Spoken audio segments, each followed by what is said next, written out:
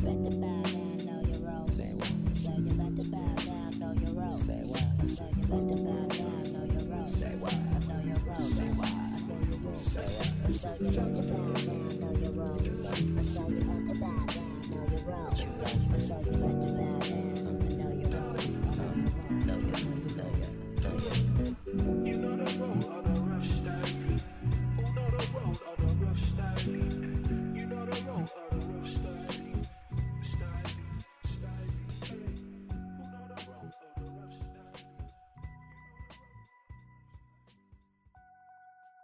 All right, welcome to Know Your Roles. The entertainment, culture, and sports podcast where we find unexpected connections across all your favorite mixed media. We talk film, television, music, literature, sports, food, and more. And we do it all sitting down with interesting people.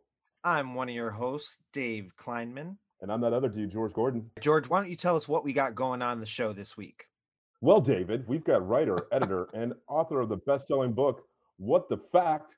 365 Strange Days in History, and one of Vulture's best comedy books of 2022, Eating Salad Drunk, Haikus for the Burnout Age by comedy greats, Gabe Henry. And for Gabe's episode, we're going to talk about historical figures and baseball positions. What a great conversation we had with Gabe. But before we get to all that, how are you? Well, I might have a hard time following that A++ reading of that copy right there. That was incredible. Hire this man right away. I'm doing all right, George. I got a smile put on my face this week when I saw the Amazon workers successfully unionized. Shout out those folks in Staten Island. I just particularly love what the main guy who organized it, Chris Smalls, said after, the vote was successful and they were celebrating outside. The reporter asked him, "What do you have to say to Jeff Bezos?" And he said, "Well, I'd like to thank Jeff Bezos for going to space because while he was up there, we were down here signing people up." And I thought that was fucking awesome. So shout out to those folks, Amazon Labor Union. But yeah, other than that, I'm doing all right. George, how you doing? I'm good. I got to go back to Virginia for the first time in 3 years. This past weekend, got to hang out with some friends from high school. Everybody's gotten fatter and they're losing their hair, but everybody was great. It's definitely a fun hang. A lot of Miller Lights and Coors Lights, and talk about the good old days. Talk about high school and all those other good stuff. Shout out to my buddy Brian Dean and his partner Meg, who are having a baby. I've got a Notorious B.I.G. onesie coming in the mail for you guys. You'll be getting that in a couple days. Great name too, by the way. They picked out Hunter Dean, which it's still in flux, but I like the name Hunter. So I'm great. It was good to be back in D.C. and Northern Virginia. So back to the grind it is. Yeah, that's awesome. I love your go-to is becoming the hip hop onesie to people that are expecting children. Yeah, it's got to be different every time. Yeah, I appreciate that. So like I think Liz got the Wu-Tang Yeah. onesie, and then Brian is gonna get the Biggie onesie because I feel like it's more Brooklyn. You know what I mean? Yeah, I like it. I'm into it. All right, George, what do you say we go to the bar? Yes, let's go and open this bar. Today on tap, we're going to be talking about the Obi-Wan series trailer that's going to be on Disney Plus, and I believe that airs sometime at the end of May. I'm not really sure the date, but it's going to be in May. The trailer dropped for Obi-Wan last week. Atlanta, the final season, which is on Hulu. The 3 episodes have aired so far, and both Dave and I have watched all 3 episodes, and we've got some interesting thoughts on that. And I'm going to be bartender shorts this week, and I'll be talking about WrestleMania.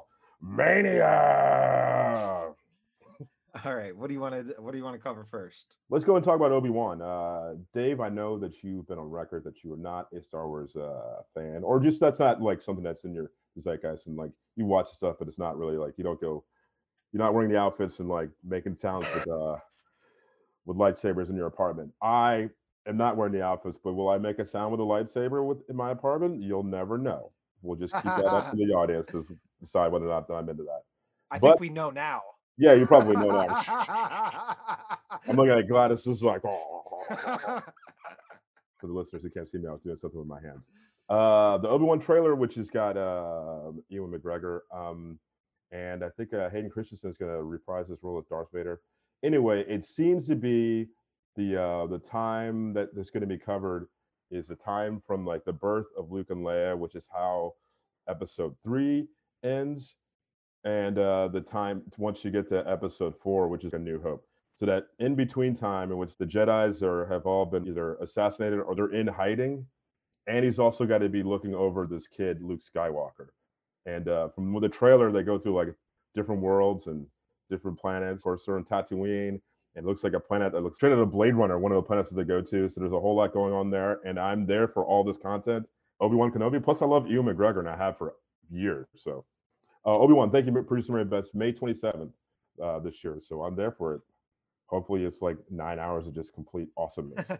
You summed up my feelings on Star Wars very well. I probably better than I could have put them. Actually, I just like I lay in the cut and like whatever hits me, and I may enjoy some of it. I was going into this segment thinking that you were going to sell it to me, and you did. Although the one thing that I heard that was a red flag for me was Hayden Christensen reprising his role.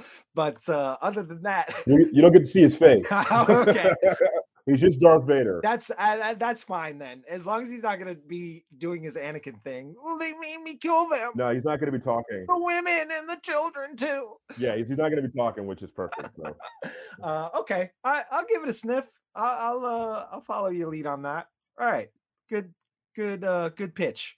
I don't even have to watch the trailer now. Great. I'm here for that.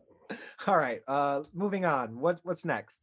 This latest season of Atlanta. So Dave, what I try to do whenever we text each other about stuff is like, I was like, hey, don't do it now. Save it for the podcast.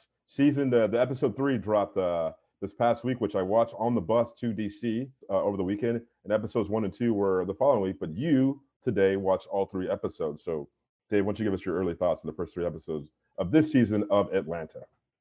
Yeah, well, I watched the first episode last night, and I'm glad I watched that like by itself, and then watched the other 2 like throughout the day today. And they're only half hour, so it's nice and short, which is what I'm here for. And you kind of had prepared me for the first one a little bit, just in saying that people were divided on it, but you thought it was, or I'll let you say this. I don't want to put the words in your mouth, but I was excited about it, and that first episode is really cool.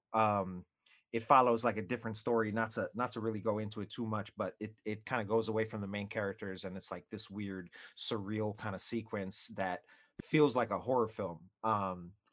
And it's really well done. One of the things I love about the show to begin with is that they really let all the individual characters have their own adventures and like have their own individual storylines in a way that's like really well done and well written, and like not a lot of shows like get right. And so it's like you're seeing multiple perspectives in any given episode. And you know, we can open this up a little bit more, but like, man, Brian Tyree Henry is just giving a masterclass in every episode. He is so good, and I think that he, more so than maybe the other cast, who is also just excellent, but like he's playing so far away from who he actually is as a person, and like all of his roles that he's played in the last like 5 or so years are so different from each other, which is really exciting to see from someone who's like starting to kind of blow up. And yeah, I really enjoyed it. I think all first 3 episodes were really good. They do such a great job of being subtle but also being like heavy-handed at the same time. And it's like, I think a lot of it goes over some people's heads, I think. And like, yeah, it's really smart, really well done. What did you think of the first few episodes here? So quickly, I thought the first episode was something out of the Twilight Zone, which is I found to be actually jaw-droppingly terrifying, especially if you know the story of the Hart family. For listeners who don't know, the Hart family were this couple. They adopted several Black kids in, I think it's Minnesota or Washington, one of those states.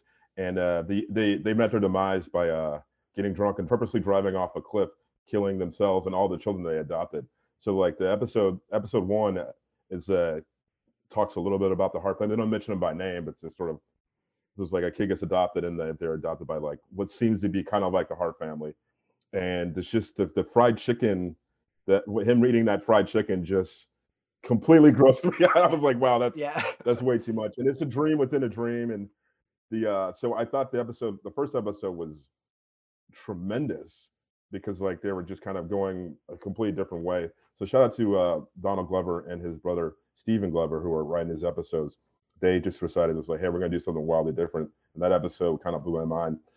Episode 2 was the one of the three that's probably my least favorite, only because like I found it to be a little self-indulgent. It reminded me of I feel like it's like Donald Glover telling a story about what it was like for him being out on the road when he was like he went from being like this actor writer to like this sort of pop singer rapper. And I like some of his music. I don't love all of it, but like I felt like him telling a story about what it was like for him when he first went overseas to perform. And so it's like the misadventures that he had, and I didn't love that part. And then the third episode I thought was the was the most interesting. I mean, the line reading by Lakeith Stanfield. That's an intense hairline, bro. I was on the bus, like howling. That's an intense hairline, bro. That episode, I liked episode 2 because I liked being on the road with them. I kind of agree with you, and I did not like his like I like some of his more recent stuff, honestly, but I don't like the early stuff. I wasn't really into him. Atlanta was kind of like what changed my mind about him as like an artist, because I started watching it and I was like, wow, this shit is really next level. And I didn't have those expectations for it, not really liking his music. But yeah, like the third episode is exactly what I was talking about in reference to all the different storylines. They really like, basically, without going too far into it, they go to like a party at some like billionaire's house, and like they all kind of separate and go their own different ways, and they all have like very unique storylines that happen, and it's just really entertaining and just really fun to follow these characters. I'm excited to see the rest of the season play out. So to put a pin on it, and like to knock this Bartok out, first 3 episodes, are you in or are you out on the show so far? I'm 100% in. 100% in. I am as well. My only criticism is like I'm not really sure what they're doing with Van. Zazie Visa character was like how she ties in, but I do want to see how that goes along, because she's on like another trajectory than the other 3 guys. So shout out to Atlanta and the Glovers. Cool. All right. Now we're going to go in to finish up Bar Talk with Bartender's Choice. And you're up this week, George. Hit us. I'm not going to do that WrestleMania voice, because you can only do that once before like you start losing your ability to speak. So I'm going to talk about this 8 hours of WrestleMania this past weekend. WrestleMania is spent over the course of 2 days, about 3.5 hours, 4 hours on each day, which was a wise decision because they were doing 7 hours on one Sunday, and that was just too much wrestling. But over the course of 2 days, a lot of fun. Now, I'm going to admit that I didn't see all of it. I saw all of last night's, which I watched on the bus back from DC, and about 2/3 of Saturdays. But I do want to shout out a couple of matches that I found to be fantastic. The last night's match, Pat McAfee versus Austin Theory. Talk about being over like Rover. Pat McAfee, all 80,000 people at that Texas stadium were losing their effing minds when he came out, and that match was unbelievable. So shout out to that match. That was fantastic. Last night's match, and producer Mary Beth mentioned a little bit, the Johnny Knoxville match was incredible for all those people who loved the Jackass movies, and Jackass kind of made a comeback this past February for the latest Jackass, but I think it's called Jackass Forever. The Johnny Knoxville match was unbelievably fun. It's a gimmick match. A lot of stupid things that happen, but talk about, I was like grinning from ear to ear how great it was. And finally, Saturday's match, which I think was probably the match of the weekend, which is Bianca Belair's match. We talked about her match when we had Amanda Zeller last year, because she headlined WrestleMania last year and had one of the best matches that night, and probably the best match. And again, the second year in a row, Bianca Belair, strap a rocket ship to her. She is a star. Unbelievable match last night. Her entrance was with the Texas Southern Marching Band, just blew the doors off that place. So Bianca Belair, WrestleMania, that was the A++, and I think that was the winner of this past weekend. So that's my WrestleMania take. Love those wrestling entrances, man. Like those are like, yeah, if you get it right, marching band, awesome. That was one of the few I watched twice. When she had the Texas Southern Marching Band, I was like, this is fucking crazy. That's killer. All right, George, what do you say we close up the bar? Yeah, let's go talk to our guest this week, which is Gabe Henry. You address her as Milady. Yeah, absolutely. It makes total sense that George would like it based on the music and the music alone. And also, I knew what to expect for myself when that was the first thing you said. Like it was your friend that was in a play, and like you're trying to find something good to Mhm. say. Oh, the music was good. The lighting was great. When you go see a band play and then you go talk to the band afterward, but you didn't like their music, you always say the band was tight. You know, you all tight. You really performed. That happened. Yeah. You You were on stage. Yeah. You looked great up there. You looked just great up there. We could do this all night, but we'll get started with we want to congratulate you for your book Eating Salad Drunk being on the best comedy books of 2022 so far, Vulture, and also you're the second guest we've had that's on that list. Shout out to Mike Sachs and shout out to us, humble brag. So Yeah. But can you tell us about like what the release of the book has been like and what the last, it was released in February, right? Yeah, it was released about a month ago now. I mean, it's been such a whirlwind. It's been such a relief, to be honest, that it finally got out. It was supposed to come out last September, and because of COVID supply chain issues, staff shortages at the printers, factory issues in China, it was pushed back 5 months, and it was kind of devastating to see this project be pushed back so long. That by the time we got to February, I was just glad that I could finally see it and hold it and feel it. And everything after that has been extra.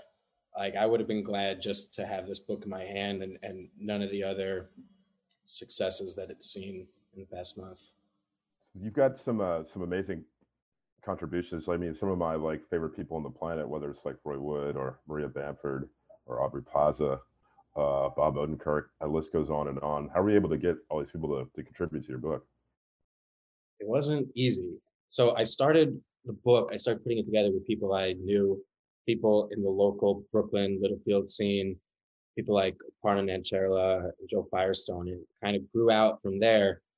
And eventually I started reaching out to people I'd never met before, people based in LA, people based in other countries. I reached out via managers and agents and just pitched them this idea and told them who else was participating, explained how it would go towards charity. And a lot of people were very interested in it just on that creative challenge alone of this being so different from what they're normally doing, which is writing stand-up, this being a challenge to write something really in a really restricted form, 17 syllables, 3 lines. And a lot of comedians seem to just jump at it. So I was just very happy to get a lot of people enthusiastic. A lot of people jumped on board. A lot of people didn't. A lot of people didn't respond or responded that they didn't want to participate. But I just kind of tried long enough and spread the reach wide enough, spread the net wide enough that I got really great selection of people. Were there any that like really surprised you as far as what you thought you might get back and then what you got? I think Ray Romano was the biggest surprise. He wrote maybe the funniest haiku in the book, and it's a pretty R-rated subject. He's talking about masturbation, which is he doesn't really talk about that in his network television show, The Family. Yeah. And he responded in like a day. I had written him this long letter that his manager forwarded to him, and by the end of the day, he had this wonderful joke.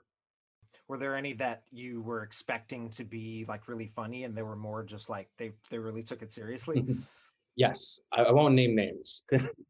I did get quite a lot of responses from people that I really admire, big comedians that they kind of were off the mark a little bit. We weren't able to include them, but who contributed nevertheless. They just weren't in the finished product.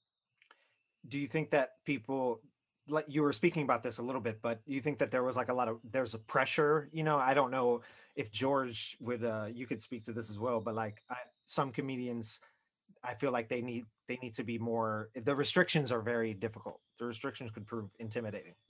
Yeah, I think that some thought of it as fun, as a game. Um, writing within restriction or doing anything within restriction, any kind of like arbitrary structure becomes a puzzle. It's like why we like word games. It's like why we like crossword puzzles. It's why we like Wordle. Wordle is fun because it's limited. You have like 6 tries, 5 letters. These are constraints, and it's the same as a haiku. It's 3 lines, 17 syllables. Try to be funny. Those just 3 rules. And so a lot of them, I think, saw it as a puzzle. And then some of them probably thought, oh, well, I've got a Netflix deal. I don't have time for this little project. I'm just not going to, I won't name names. I bet you I could probably figure it out if I really put my mind to it. And I'm friends with Joe in a partner. I'll just go, hey, listen, we had Gabe on the show. Give me the skinny here. So, Eating Salad Drunk is your second book. Your first book, What the Fact, which came out in 2018. One of the things I read about it on the interwebs is that it is described as giving trivia fans a way to learn something new and strange every day. When you were working on that book, what are some of the strange things that you learned? Oh boy, I learned so many things. So just for people who don't know, the structure of the book is it's about history, it's nonfiction, and it's basically history. It's a collection of strange and unusual events that have happened throughout history, bizarre things, humorous things. And the structure of the book is there's one for every single day of the year, and it happened on that day. So it's like a calendar format, kind of. So I had 365 like insanely humorous stories that I had never heard of before. There's a lot. Things that stood out to me. Mozart apparently was really into writing dirty letters about excrement. And he wrote like dozens of them to his family members, to his cousins and his niece. Like he had this really dirty 12-year-old sense of humor for poop. And he wrote, and scholars referred to these letters collectively as the scatological letters. And you can read them online. And he wrote some of them to music. He wrote about pooping on his cousin's face. I mean, it's hilarious. I mean, I don't know what humor was like during that period, but it just reminds me of junior high school kids. So there's things like that. Abraham Lincoln, before he pursued law, he was a local youth wrestler in Illinois and was a champion, and apparently was undefeated into his 20s. And today he's in the National Wrestling Hall of Fame. Like, for national. I mean, apparently he never got beat. So things like that, things like people that you never would have heard of and interesting things they've done, or people that everyone's heard of and interesting tidbits that aren't really talked about in the textbooks. Probably a blessing he was shot in the back, because like had he seen the gunman, he would have wrestled it away from him. Am I right, guys? I think John Wilkes Booth had to have known that he was trying to take down a wrestler.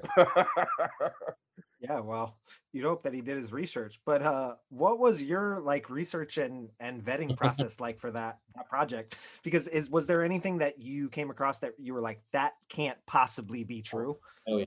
A million. I had to fact check everything using multiple sources, and the publisher had a fact checker on it as well. At the time, I was working at the New York Historical Society, which is a museum in Manhattan. It's right across the street from the Natural History Museum, and all the tourists accidentally walk in thinking it's the Natural History Museum.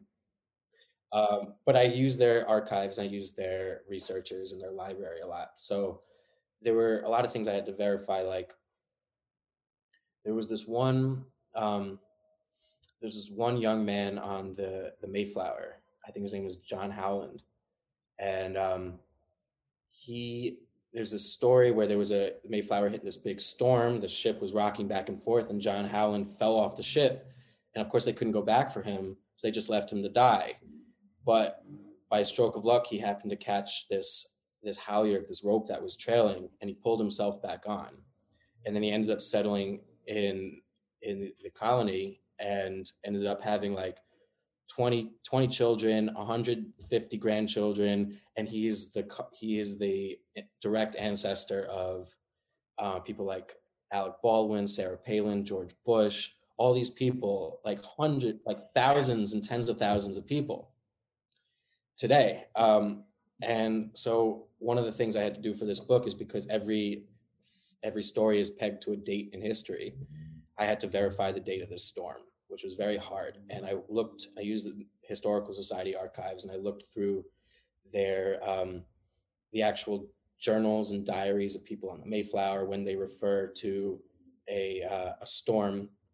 And when I looked through the logs, and I think there was one diary we found where a baby was born on the day of the storm, and we found that baby's birth date, and that's how we were able to peg it and put it in the book. Wow, sounds like a lot of heavy lifting. How long did that take you from like Nexus to completion? Yeah, I think that was probably 3 or 4 years door to door, like from the concept to the publication, maybe 4 years. Do you remember the strange fact from your birthday? Yeah, I actually do. This is what I remember. You're familiar with the actor Armie Hammer? Sure. His father also named Armie Hammer, full name Armand Hammer, which is, say it, you pronounce it differently. It's Arm and Hammer, like the what is that? Like it's some baking soda or baking powder. So on September 22nd, it's my birthday. I forgot what year, in the 70s maybe. Armand Hammer Sr., he was a businessman, and he ended up acquiring this big company, which happened to own Arm & Hammer. So Armand Hammer owned Arm & Hammer on that date. I can't make that shit up. Nicely done. So you've got 2 books, and you're currently working at booking shows at Littlefield. So part of the reason why Dave and I started this podcast was to give like creative types and some of our friends and some of the people who we love in music and film and books and any kind of industry to sort of kind of like talk to us like during the pandemic. Can you just give us an idea of what it was like for you, because you were working at a venue and you weren't able to do anything this past couple of years. And I know Littlefield's making a comeback now, but what was it like these past couple of years for you? Well, the first weekend that COVID hit in New York, everyone was laid off very quickly. I was laid off, all the staff was laid off, and everything shut down like that. Very slowly over the course of that spring, I started working with Littlefield again to do Zoom shows, which was basically just for continuity for Littlefield, to remind people that we're still doing shows. We weren't making money off of it, but we were maintaining connections with our comedians in our community, our audience in our community. And it was good for that time. I hope we never have to go back to that, stand-up comedy on Zoom. But later that summer in July, we have this adjoining restaurant that the owners of Littlefield also own, called Park Life. And that's a big outdoor sprawling space. And we turned it into a stage and a venue for live music and comedy. And so that July 2020, we were probably one of the only places in all of New York City doing any kind of live shows. We had David Cross do a couple shows, Chris Gethard. We had some music by Rachel Price from Lake Street Dive. And we were kind of creeping back into doing shows during outdoors safely. Cuomo very quickly canceled all outdoor shows. We went through this long winter, and then basically 2021, about a year ago now, we reopened, and it was a very slow reopening, 50 people capacity, everyone wearing masks. Over the summer, we instituted the vaccination policy, And I would say right now, knock on wood, I feel like we're kind of not back to normal because we're not, by state law, we don't have to check vaccines anymore. We're not requiring masks anymore. And our shows are back to full capacity. We have a lot of packed shows now. So I feel like finally, 2 years later, hopefully pending any further waves, we are somewhat back. Awesome. That's great. It's definitely starting to feel a little more like it. I'm wondering, have you ever performed yourself, or are you more of a writer and like behind the scenes producer type? I see myself more as a writer behind the scenes. I don't particularly like performing. I've talked in front of people before. I've done book readings, but I don't personally see myself as the person on stage. I like being behind the stage. I feel you. I agree. I agree. We can let George. How do you feel, George? Oh, I'm way into it. It's like the show part of show business is my favorite part. The business part of show business I'm not that into, which is the story of my life. We do a lot of research on whenever we have guests on, and I went to your LinkedIn page and I saw that you were a hiking guide. Yeah. For Gap, Nepal, in which you led groups to Mount Everest. Is that right? Base camp? That's right. When I was 26, for about 4 months, I was a hiking and trekking guide in Nepal. I was based in Kathmandu, and I led hikes to Everest Base Camp, some other lower peaks, jungle safaris, and I had an apartment in Kathmandu. 4 very strange months that feel like a dream, but it was kind of a weird blip in my resume because it's not like anything I did before. It's not like anything I did after. Gabe, you should lead with that in any conversation. He was like, 2 books is rad, but it was like, I had an apartment in Kathmandu. Like, what? Yeah. Yeah, that would be your page for your weird, interesting fact. Exactly. Yeah, my birthday, my page. Yeah. My group that I led to base camp, Everest Base Camp, was there were 6 people in the group, and they were all pretty young and relatively in shape, like college age. And base camp, I think, tops out around 18 or 19,000 feet, and the severity of of the altitude you can't understand what it's like. It's nothing like I've ever experienced before, and it hits you out of nowhere. So out of these 6 people, only 2 actually made it to base camp because along the way they got so sick we had to call helicopter rescues. 4 helicopter rescues on 4 consecutive days. They were just out of it, delirious, headaches, nose bleeding, falling down, dizzy. And the weird thing is they all felt like they were fine, but it's the delirium that makes them think, oh, I could go on, and then but they can't even talk straight. Very weird. Yeah, it's crazy. Have you seen the documentary 14 Peaks? That's great. These guys are like Nepalese climbers, and they're so badass that like they not only scale the tops of all these peaks, but they usually go back to save people who need to be saved because they're like so good at it. Yeah. But yeah, that's I'm sure that was quite the experience. And the altitude is a real deal. People don't realize for sure. Yeah, they don't realize. Sneaks up on you. Were you watching that doc going, oh shit, that's Dave. I know that guy. How big of a city is Kathmandu? I don't really know off the top of my head. There's a downtown, like a main area that, I mean, it's all walkable. It's not like it's not like a New York, but I think I don't know how far outward it technically expands to, but it felt relatively small to me, except even though I'm a native New Yorker, so if a city's not built on a grid, I'm totally lost. So Kathmandu is not built on a grid, so it probably felt bigger than it actually was to me because I got lost. Fair enough. There's no good segue for this. We're gonna switch gears a little bit, but we've been told that you are a big baseball fan. Yes. So actually, big baseball fan, big sports fan. I'm much more of a player than a fan, actually. So I play a lot of sports. I play in a lot of different leagues, primarily softball right now, some basketball, volleyball, football, but now it's softball season. So this is when it starts. This is when it gets crazy. Nice. Yeah, that's I would use the mountain climbing thing for everything. You should just be like, I ran tours in Nepal. You should listen to me. Now bunt here. It gives Yeah, me some exactly. authority, right? It sounds probably cooler than No, it but it is. makes sense. That's your mountain climbing now. Is like you're playing in a bunch of different leagues.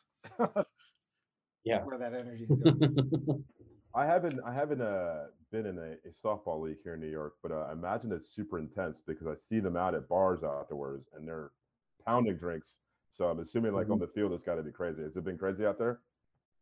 Yeah, it's been crazy. I play in two leagues in Williamsburg right now that are very crazy. They take the game very seriously and they take their post game hang very seriously.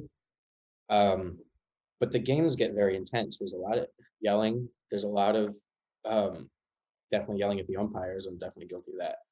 Um, but it's co-ed in Williamsburg. I play in some other leagues that are not co-ed. Um, and I played in this league for a few years, a bunch of years that I haven't played in a while, but it was called vintage baseball. Have you ever heard of that? No. So vintage baseball is baseball by the rules of 1864. So I played it for years. What the fact? Um, so it's like we use a baseball, but it's a little bit softer than a Major League Baseball. It's a little bit harder than a softball. There are no gloves. Um, we use these big wooden bats that are just basically big logs that have been sanded down and don't really taper at the handle that much. They're very heavy, and then we wear the old uniforms. That's incredible. Please tell me this Yeah. is a thing and let us know at the Know Your Roles for me and Dave and producer Mary Beth and for our listeners when this is going to happen because I would love to see this in person. I'll have to follow up with that with you, and then you'll have to tell your audience because we don't have any games planned right now. But every year, um, there's a tournament in Gettysburg, Pennsylvania, and teams from all over the country come. Teams from Kansas, St. Louis, all over the Northeast, the West, and they play and play. And there's tournaments in Philly, and we used to play when we played regularly on Governor's Island. That's incredible. I feel like it also fits perfectly in the center of like your Venn diagram of like old timey weird facts with sports and yeah. Yeah. Right here. If this conversation was a meme. So the Kathmandu, the sports wasn't a great segue, but the sports to our game is an amazing segue. So here at the Know Your Roles podcast, what we do here is we take two things that seemingly have nothing to do with each other. We make a connections. For Gabe, for your episode, we're going to be talking about historical figures in baseball positions. We each do five. I go first, Dave goes second, and you, as our distinguished guest, will go third. So my first historical figure is Julius Caesar, who was a Roman general who eventually became dictator. And for the baseball position that I have for him is 22% of baseball managers in the history of the game have been catchers. So Julius Caesar is the catcher of baseball positions because they're usually dictators. Dave. Uh, I I love that. I'm gonna talk about him a little bit later, but I have a different comparison for him. But I love the way your mind works, George. All right, my first one is I'm bending like the semantics of what historical figures are, but to me they're historic, even though two of them are still alive, and that's the Beatles. Um, and it's a group of people, but I'm going to compare it to a group of positions. And like basically the comparison is that they're all they're all very pretty and like they function alone, but they're better together, and that's why they're a starting rotation. They're the starting rotation, especially in the playoffs when you only go down to 4. And I think you know who is the 4th starter for sure. It's definitely Ringo. And then the rest can be a debate for the end of time. But yeah, the Beatles are my starting staff, playoff starting Love staff. that. So I think a lot of mine devolved into puns. So just bear with me. I hope you are pun fans. So I did J.D. Salinger, and I put him at catcher because he was a famous reclusive writer, and the catcher just stays at home. Very nicely done. It's gonna be a long episode, everybody. Yeah, that'll work. Just kidding. I love it. It's great. Keep going. George. All right, my second historical figure is Queen Elizabeth II. Now, the royal family, they kind of stink, kind of a rough hang, but she has a pretty high approval rating, which is why, for me, doesn't matter how good or bad the team is. I think the relief pitcher, the guy getting all the saves, it's got a pretty high approval rating too. He's one of the few athletes that actually has his own music when he comes out to the mound. So Queen Elizabeth II is the relief pitcher of baseball positions. High approval rating, that one. Nice. Until it's not. Yeah. Okay. So my next one is King Tut, or Tutankhamun, or Tutankhamun. Royal Tenenbaums reference for anyone who's paying attention. I think the official name is Funky Tut, Dave. Okay, I stand corrected. Well, the big thing about King Tut was that he was super young. He was like the youngest king, and he was flashy as fuck. He was, we all see all the gold in his sarcophagus, or in the coffin basically, and that's why he's a center fielder.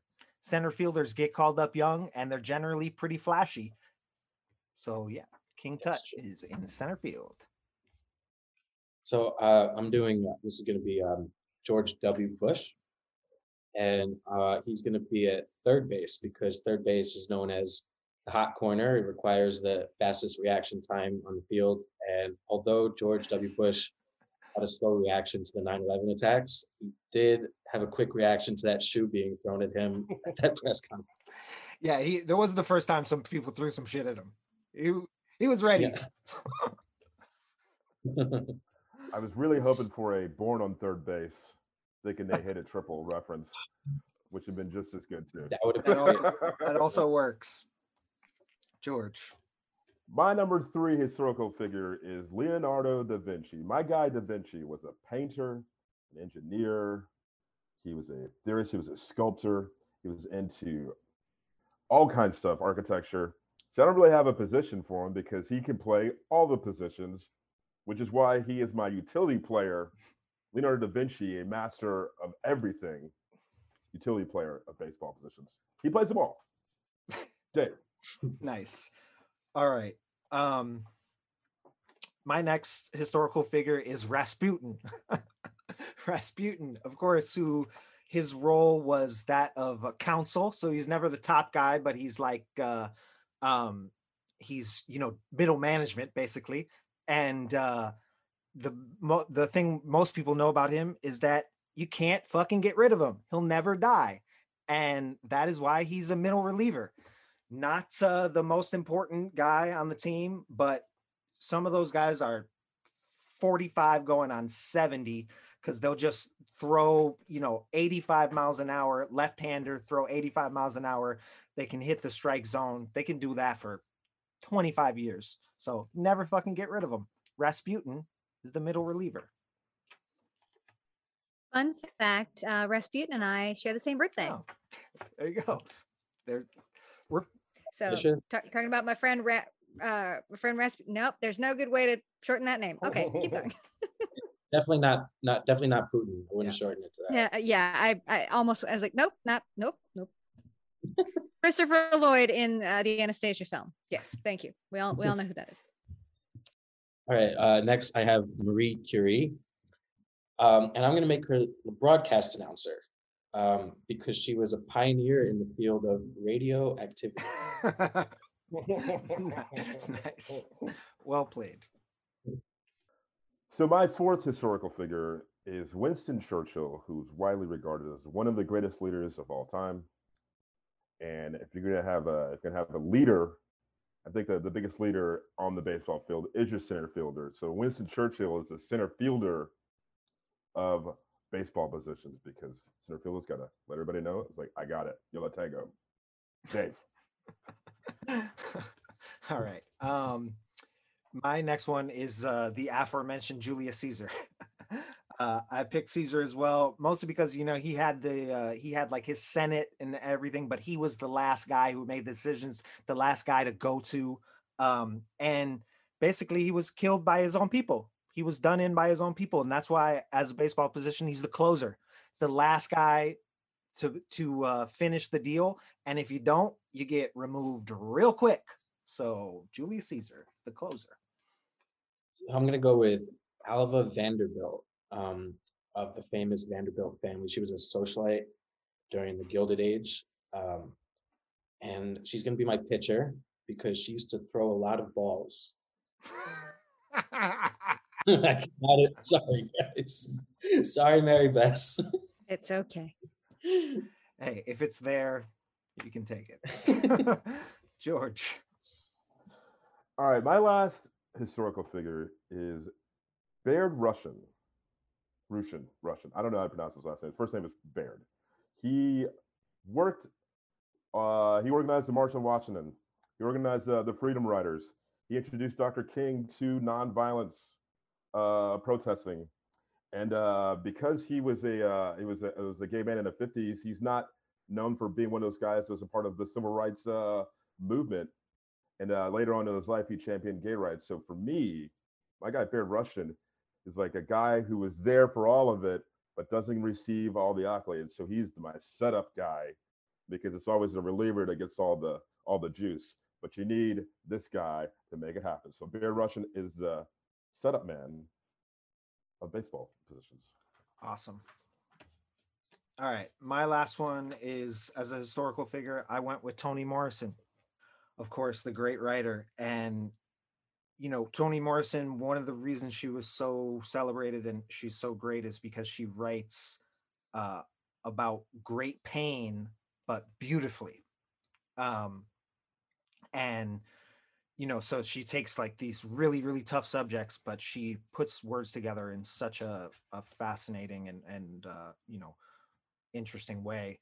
And that's why, as a baseball position, she's the catcher, because it's a tough job. It's a job of pain, but a lot of times, to George's point earlier, smartest guy on the field, smartest person on the field, and that's why they become managers, because they see everything. They see the micro and the macro. So Toni Morrison, catcher.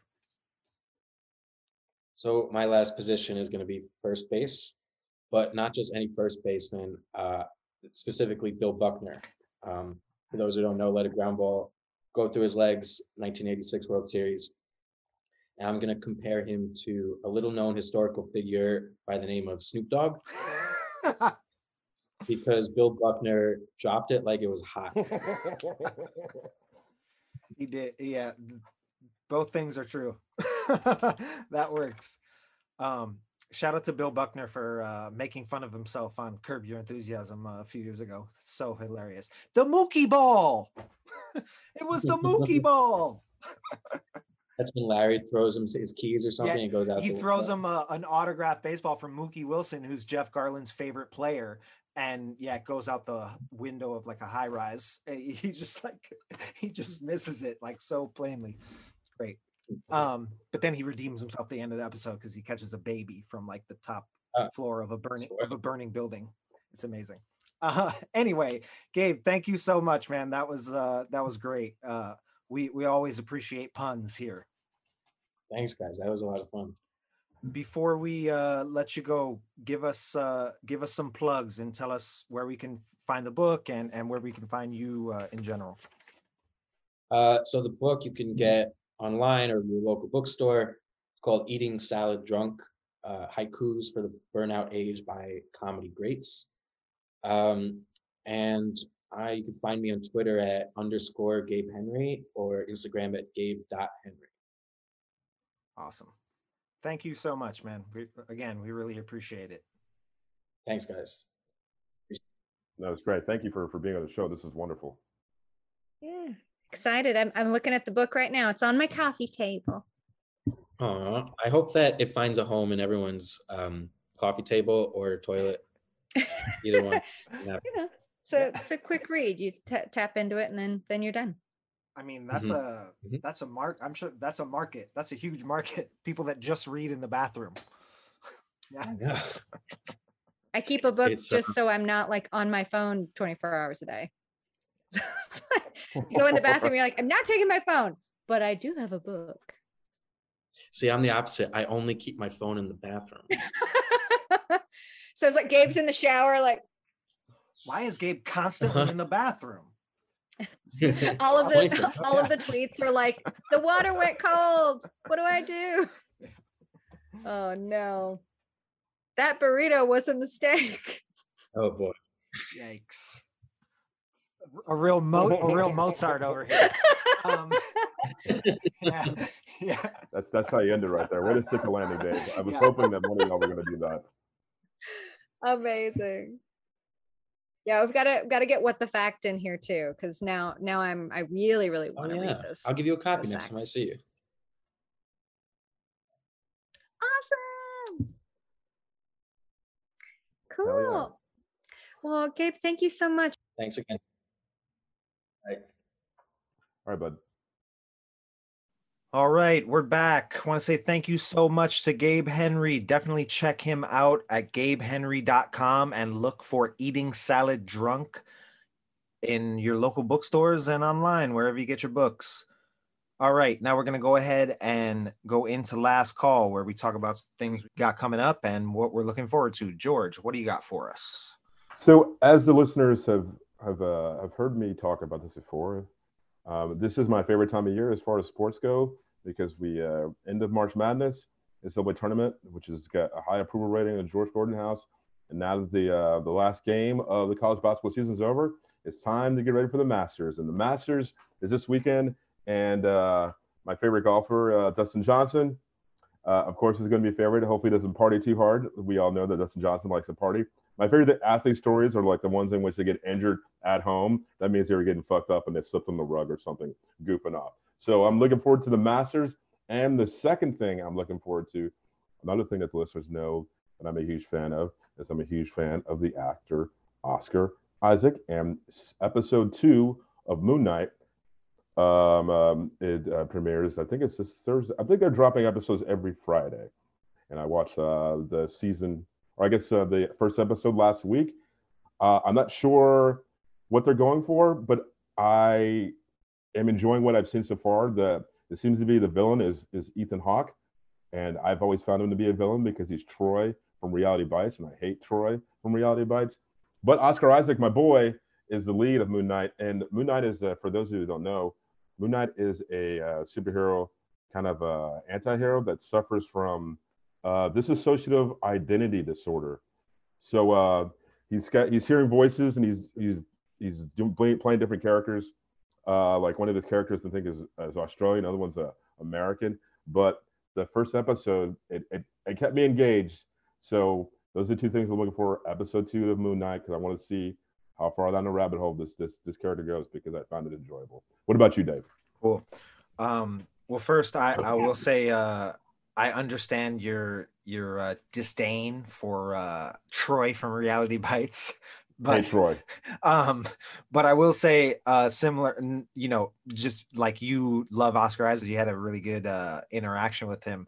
I served Ethan Hawke on a semi-regular basis for like a year when I worked in like Chelsea, and he was great. He was a great customer. He drank old fashions. He loved my old fashions. He used to compliment me, humble brag. Hell yeah! And he tipped really well. And he was nice. He would talk. You know what I mean? Like he wasn't standoffish at all. So shout out to Ethan Hawke and Oscar Isaac. But love those guys. Troy. Yeah, yeah. I'm with you on that. But I just got one thing really, because I'm looking forward to it so hard, which is I think I've mentioned it before on the show, but it's finally here, which is season 6, the final season of Better Call Saul, which at any given time is my favorite show on television. I loved Breaking Bad, and I might like Better Call Saul even more. I think it might even be better. And we're finally at the point where he is becoming, Jimmy McGill is going to be Saul Goodman. He is Saul Goodman. And also like the Breaking Bad timeline and the post Breaking Bad timeline, it's all going to converge. And I'm just really looking forward to the conclusion of it all. You know, one of the characters that we have been introduced to in Better Call Saul that we don't know like where they were during the Breaking Bad timeline, like Lalo and Nacho and Reese Horn's character, Kim, of course, who's amazing, been one of the best parts of the show. So yeah, that's my MVP for sure. Definitely, she's incredible. She was like, I hadn't really seen her before, and I think she's wonderful. I'll see like almost anything she's in at this point. But they're doing that same thing that we were talking about earlier with Atlanta, where they're breaking up the final season. It's like 2 parts. That's the thing to do now, I guess. It's to give you up more opportunities for award season, because you get this year's and you get the following years, and it's just more content, because Ozark did that too. So it's just all about awards. Yeah. Well, I'm here for it. I'm here for it all. Better Call Saul, April 18th, Better Call Saul, season 6, AMC. Looking forward to that. All right, now we're going to go ahead and visit with our favorite regular producer, Mary Bess. And, you know, we talk about her having a tab all the time. And I will say that tab is coming due today. She's going to be closing out with us. Sadly, she is moving on to other pastures, but we want to say first, I want to say here, think I speak for George as well.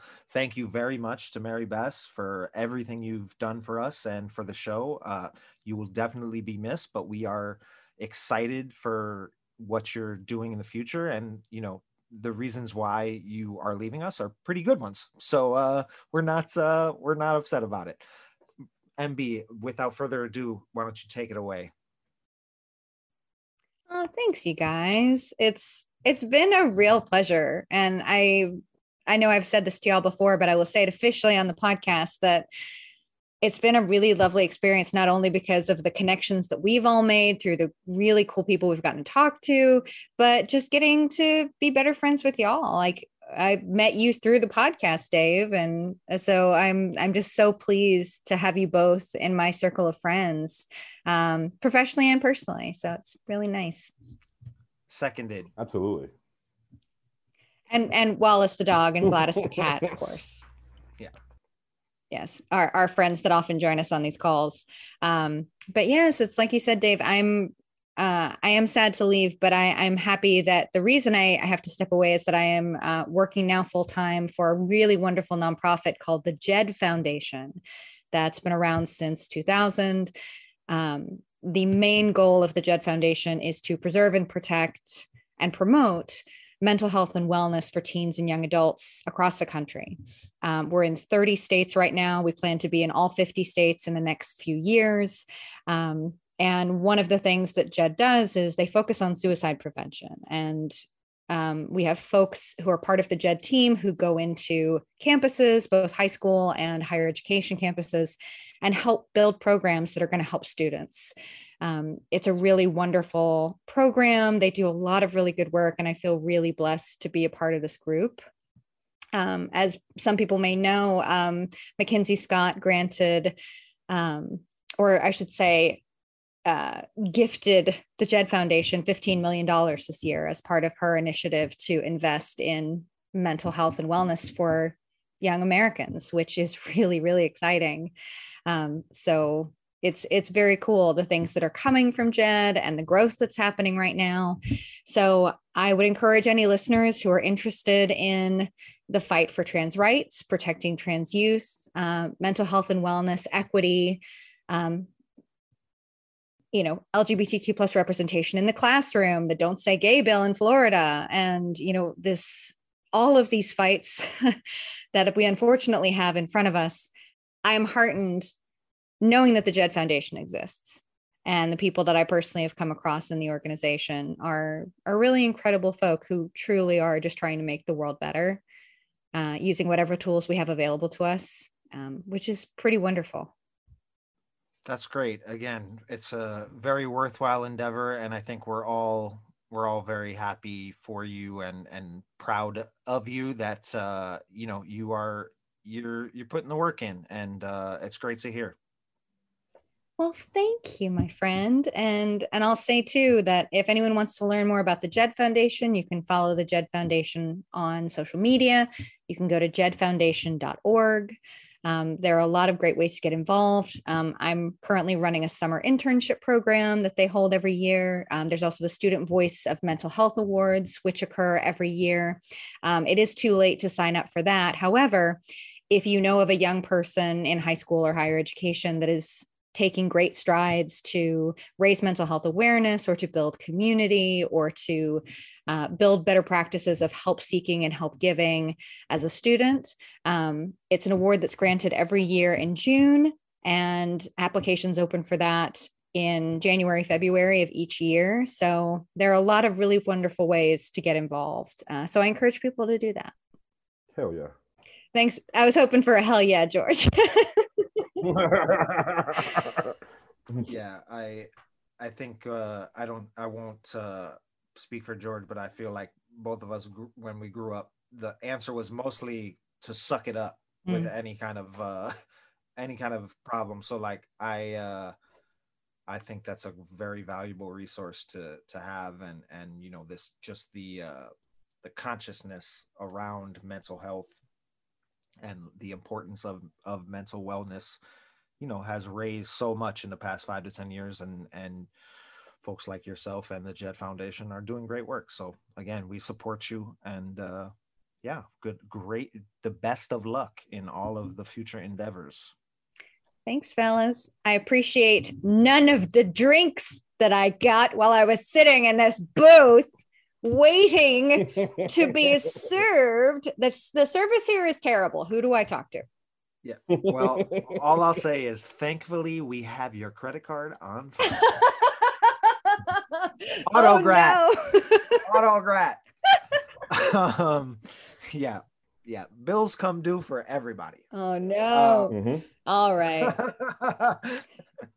All right. Great. Again, thank you so much, Mary Bess. And we are officially closing MB's booth.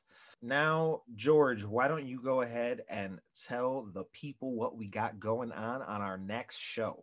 Sure thing, Dave. We're going to be talking to Kate Madison, who is the lead singer of the band 79.5. And on her episode, we're going to talk about soul singers, something Kate knows a lot about, and ice cream, something we all know a lot about. Oh, yeah. Oh, yeah. Can't wait for that. Very excited for that. That's going to be awesome. All right. Now we're going to go ahead and close out this show. I want to say again, thank you very much to producer Mary Bess. Thank you for everything you've done for us. Thank you to George, of course. Thank you to all of you, our listeners. Thank you to Amanda Zeller, our designer, and Alan Tech Kid, Nate88, and Kazo Oslo for our theme. Everybody, please rate, review, and subscribe to Know Your Roles wherever you get your podcasts.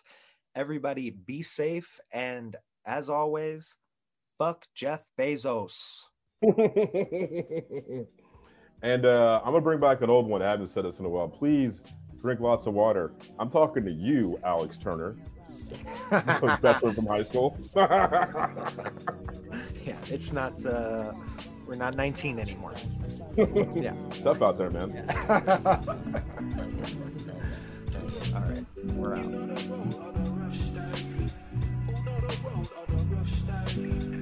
know the road,